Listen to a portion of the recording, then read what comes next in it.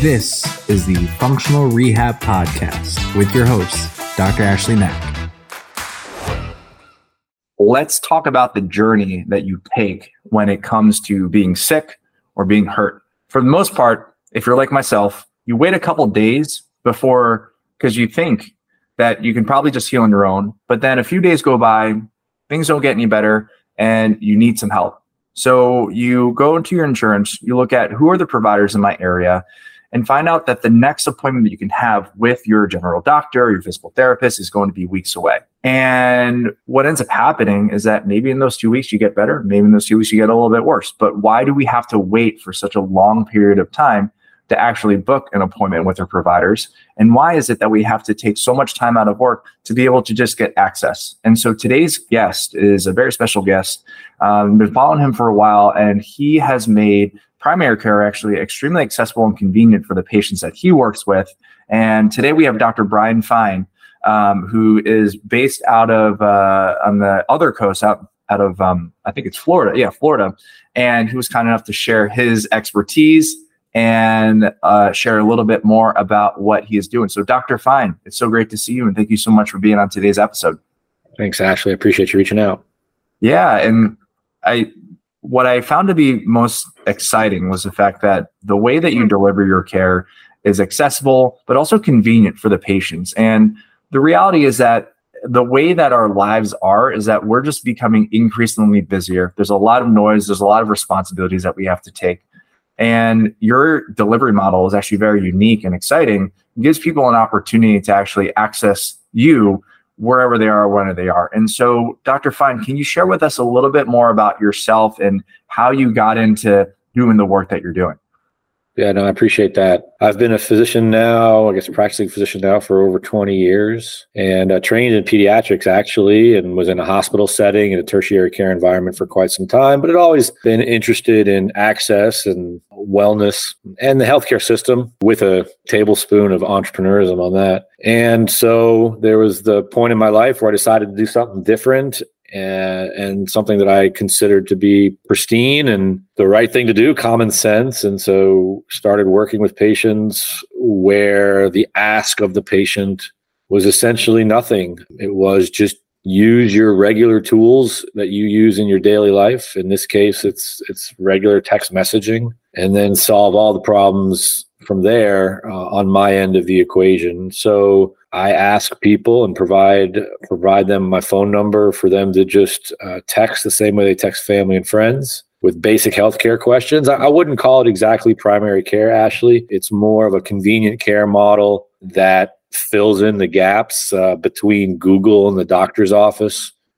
I actually help people find primary care if they need it, get the screening that they need. But there's also a lot of low-hanging fruit as far as simple health ailments that can be discussed asynchronously over time that allows people to not miss work, allows people to be with their family, allows people not have out-of-pocket costs. My core model is through employers. So it's a service to businesses so that their employees at no cost at all are able to text and get questions answered. And then as part of that journey, I wound up building the software so that patients, again, still just using a text message, they don't have to download anything. They don't have to log into any portal, but just using a regular text message. They reach out to a platform on my end that's web-based and that's integrated into a medical record. And it's going fairly well. Patients love it. Certain things that we can do for certain people, certain amount of the time.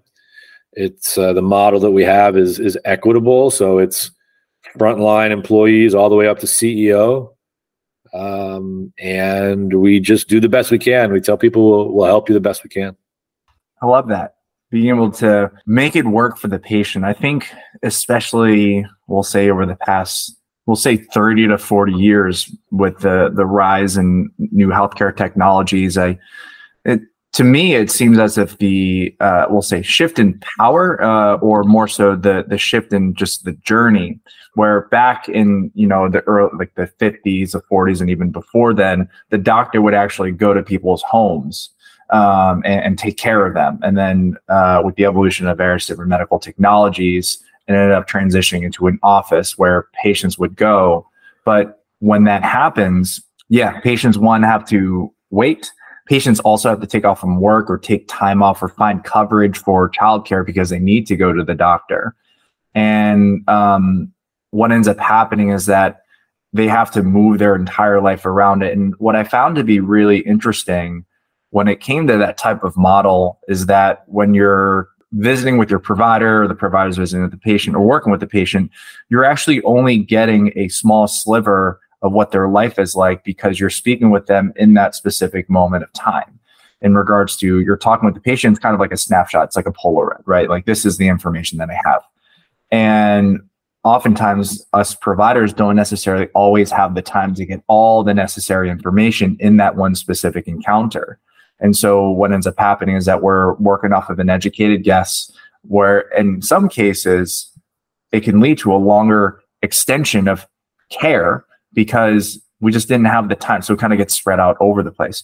And so what's really exciting about your program and what you do is being able to meet the patients where they are and make it accessible to them, but in a way that allows the patient to be able to share the necessary information. In, it seems just the way that's delivered is that patients don't feel rushed when it comes to sharing information. And what's really nice about it is that it allows us to organize our thoughts a little bit more when we're texting back and forth. Is that about right? Yeah, I think that's fair. There's some degree of healthcare. I think this gets lost. There's some degree of healthcare that can be delivered in a keyhole. Their patients are generally respectful. They're generally reliable, and you can ask questions and get a sense most of the time. You can also, as far as defining your scope of what you will do and what you can take care of, there's a lot of ways to sort of manage the incoming component of the interactions that you're having with patients. And then, absolutely. What I like about the asynchronous model, again, for non-urgent issues, we have to remember that even in our current model, urgency ultimately begins with a definition of the patient. They're sitting on their couch and they feel something, or they've been feeling something. They're the ones who have to make some sort of medical decision to decide whether to seek out care and how that works. And so to be able to reach out easily with questions that otherwise as I've described, I'm somewhere in between Google and the doctor's office, where they can get a little bit of human guidance in interpreting what they're feeling. I think it goes a long way, and they can send a message and then go to a meeting and then come back. Similar on my end, I can send a message, then get on a podcast, and then return a message an hour later. You setting expectations on how things are going to work. I think it goes really well, and most patients are very appreciative and understand. It's interesting you bring up. Yeah, there's something Rockwellian about it. It's like the technology is sort of incorporated into the 1950s model of putting the patient first, recognizing your limitations, while also appreciating and understanding that there's a lot you can do. Without patronizing patients, without treating them as though they're not capable in the vast majority of cases of understanding and collaborating in their own healthcare. And that's really the core of this. And so let's talk about some of those non-urgent issues that you see that you're able to help your patients navigate. Right. Some of the basic ones, obviously we deal a lot with, sinus infections, colds, congestion, earaches, sore throats. There's a lot of that. And, at a very high level, what's interesting, and there's a part of it that's the model that I've built as far as through employers where the employee's not paying anything. I found that it allows for a truly collaborative conversation, which frequently leads to better medicine. You don't have to prescribe an antibiotic. You don't have to do anything. And the patients understand that and can get behind it because they're not paying money with the expectation of getting something. In fact, or rather, they're appreciating this benefit that their employer is providing them. And so they are in a better position to talk with you, and you can say, well, listen, this is probably a virus. Let's see how the next day or two goes. The barrier to us pivoting and making a decision that's different is very low. You're not going to have to take off work again. You're not going to have to pay more money again. You're not going to have to log into a video platform with a new doctor again and convince them and revisit everything again. So let's have a conversation over a few days, because time it's a very, very valuable diagnostic tool. I'm sure you see this in the physical therapy space, where there's something going on where there's probably a good chance it's going to get better in a day or two. And so you can create these sort of interval plans, like, well, why don't we do something mild intervention or no intervention at all? But now you have me, so let's see how the next day or so goes. So a lot of those basic ones, medication refills, some longer, more complex collaborative diagnostic opportunities. I wish I wasn't needed. I wish all these things were things that people could find the answers to and get what they needed. But the goal here is just to provide a human being in this sort of purgatorial space of uncertainty to help people get quick answers. Yeah, we're definitely in a world where, we're at the age of information. There's no shortage of information. Patients can actually get the same. I know patients can get the same textbooks that I got in physical therapy school. I can see them all on Amazon, right? And so you could do that. You can get the free information, such as podcasts like this and like the other various different aspects. And then there's also the opportunity for people to purchase digital courses, which pretty much is a condensation of whatever information that person putting out, but putting into a very structured way. And it's fantastic. People have access to that information, but there is a very big value added when you have a person behind it helping you navigate this information. And that's what I really appreciate about the service that you're providing, because you're absolutely right. You're providing a step beyond Dr. Google, and it gives people an opportunity to say, okay, I'm interacting with the human, which already you brought up this collaborative conversation. And really, when it comes to your health, especially when trying to overcome sickness or an injury, it's a collaborative approach where the patient needs to share the information that they need to in order for us to be able to make our decision. But then also we're presenting plans or plans of action for our patients to be able to say, will you be able to follow through with this, right? I see this in the physical therapy world where someone comes in and I prescribe, say, an exercise or stretching program, and it's one, the magic happens in the exercise selection, but also the magic actually happens when patients actually do the work that they were supposed to be doing in the first place. And so being able to have that conversation and collaborate, and I know that there's a lot of research articles that actually show the importance of a collaborative effort. So I'm glad that you brought that up. So let's talk about kind of like the typical journey that a patient goes through when they're dealing with, say, like a sinus infection. It's like, what usually happens if your model wasn't existing? What is that like? Well, it's some combination of people don't seek out care at all, which, listen, most of those things get better, right? And so that's okay. If we could tell people, like, listen, don't worry about it. It's almost always going to get better. But then at the same time, we're telling people, things to be worried about. And then, just all of us want to get better sooner. So a lot of the things I help people either wouldn't seek out care at all, or they will seek out care in a sort of what tends to be a dissatisfying environment. They're going to go to an urgent care. They're going to try and reach out to their primary care. Sometimes hard to get appointments. So we are, again, this sort of middle space that picks off questions or permits questions that otherwise wouldn't be asked. Follow-up questions. I was at the doctor today and I didn't think about something, or there's something that came up the next day. I couldn't get my medicine, and they're just not handled well in the current model of portals and delegation. I function beneath my license. As a rule, to be honest with you, like the medicine that I practice doesn't need a doctor who's been practicing for 20 years. It's pretty basic stuff. I obviously have a good handle on what I know and what I don't know, I think. But this is basic stuff. Just trying to help people, trying to find answers. So yeah, it's that space that lets people ask questions they wouldn't otherwise ask, lets people get solutions to problems that are fairly minor, that they don't need a long, visit to an emergency room and urgent care. Allows me to follow up, make sure they're getting better, make sure I did the right thing, make sure they got their medicine, their medication.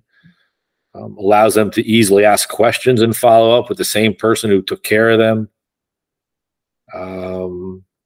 Doesn't need to be super technical because it's not video. It's not pushing people into video platforms where they can't get their microphone to work or their camera to work. It's let's just do this. Let's just use common sense. And technology aside, you brought up two very resounding points when it comes to, say, like the in-person visits, which there's a huge value, right? There's things that they can do that you can't, and vice versa, right? In the current model today, in regards to in-person visits, we're talking about like really long wait times in regards to having to just book an appointment. And then the second part is oftentimes all healthcare providers are overworked and they're seeing too many patients. And so what ends up happening is the fact that these appointments are actually very, very long, very short, very, very short.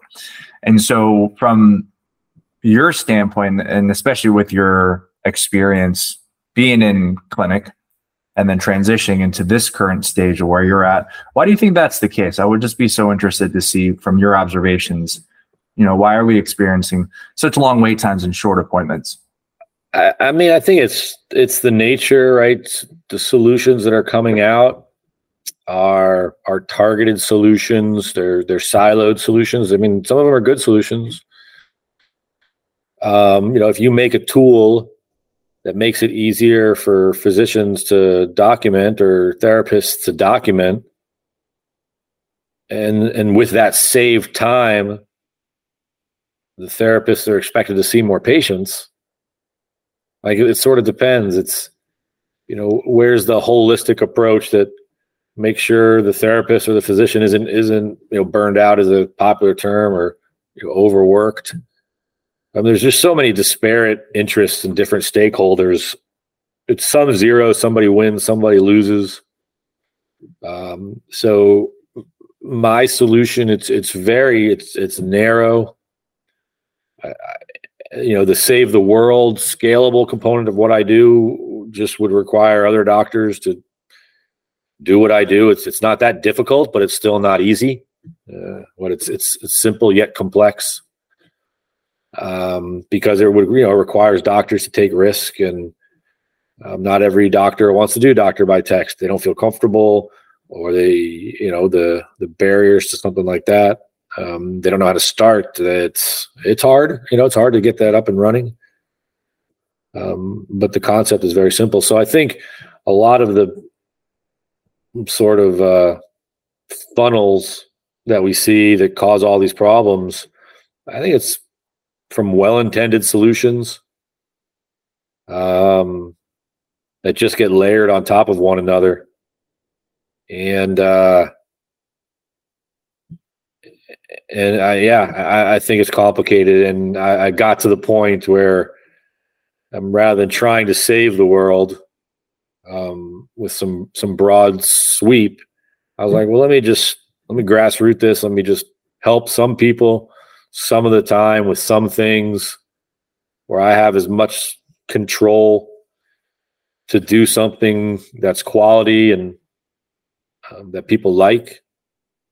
And then, if things grow from there and other people want to do it, then great. I'm happy to help.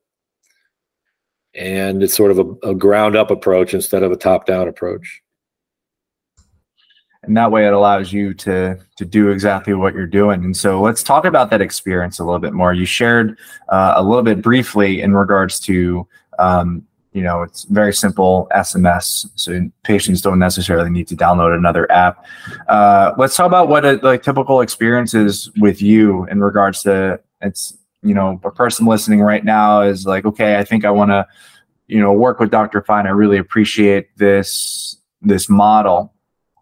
What's that typical journey like once they sign up? Like, do you kind of walk us through what those steps are like? Yeah, so that's a good question, Ashley. Right now, I'm not doing very much direct to consumer stuff. So the people that I'm working with most as far as finding my patients would be in the business space, HR folks, people who run businesses who want to offer their employees something that's awesome. And that I do that for a few reasons. Part of it is it's easier on me to be able to manage both sides of it, the patient side and my side as a physician, as a provider.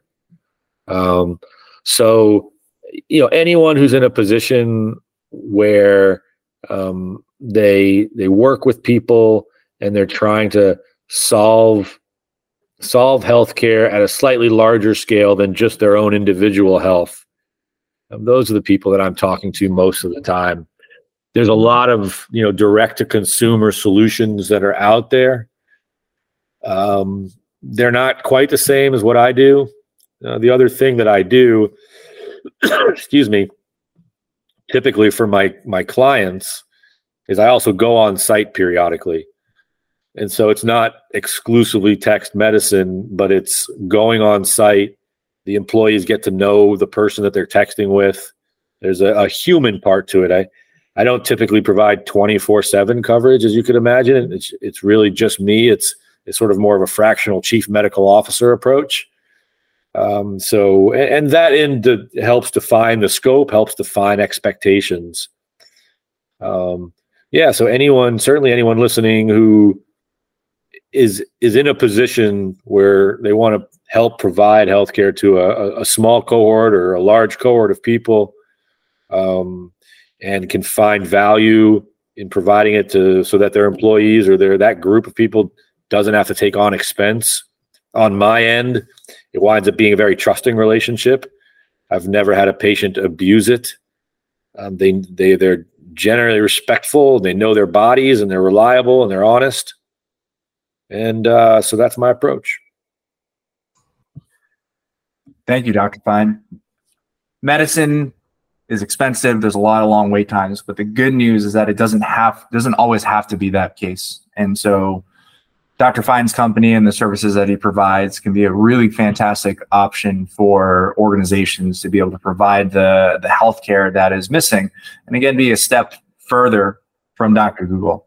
And so Dr. Fine today was really awesome. I'm so glad that we were able to take the time and learn more about your SMS solution and just a little bit more, we'll say a broader view of the current medical system today. And so for the listeners who are in a position to be able to reach out to you, what's the best way to learn more about your company and get in touch? Yeah, obviously, as you and I met, Ashley, I think a lot of people, the LinkedIn is where I do most of my sort of spiel and, preach from my soapbox. That's just, BFineMD. My company is called Percentric, as in person-centered, PER centric. And there's obviously, so percentric.com. It's crafted towards the employer reader. And those are the main ways. Of course, you can text me. And that number is 757-818-8020. You can, I don't market. When people text me, I don't put them on a list and send out a bunch of spam or anything like that. All of my interactions by text are human and one-to-one and respectful. I use my texting as an access point for other people. I don't use it as an inbound opportunity, to get into their lives. So I'm happy to have any conversations. And certainly happy to have any conversations about how to make healthcare better for folks. I love it. Dr. Fine, thank you so much. Listeners, if you did not get a chance to actually write that down, I'm actually going to be putting all that contact information into the show notes. Again, Dr. Fine, it's great to see you, and thank you for being a guest. Ashley, man, I really appreciate the opportunity. It was a very good conversation. Thanks for the questions. No patient-therapist relationship is formed by listening to this podcast. We are not providing medical advice, and all information should be confirmed by a medical provider.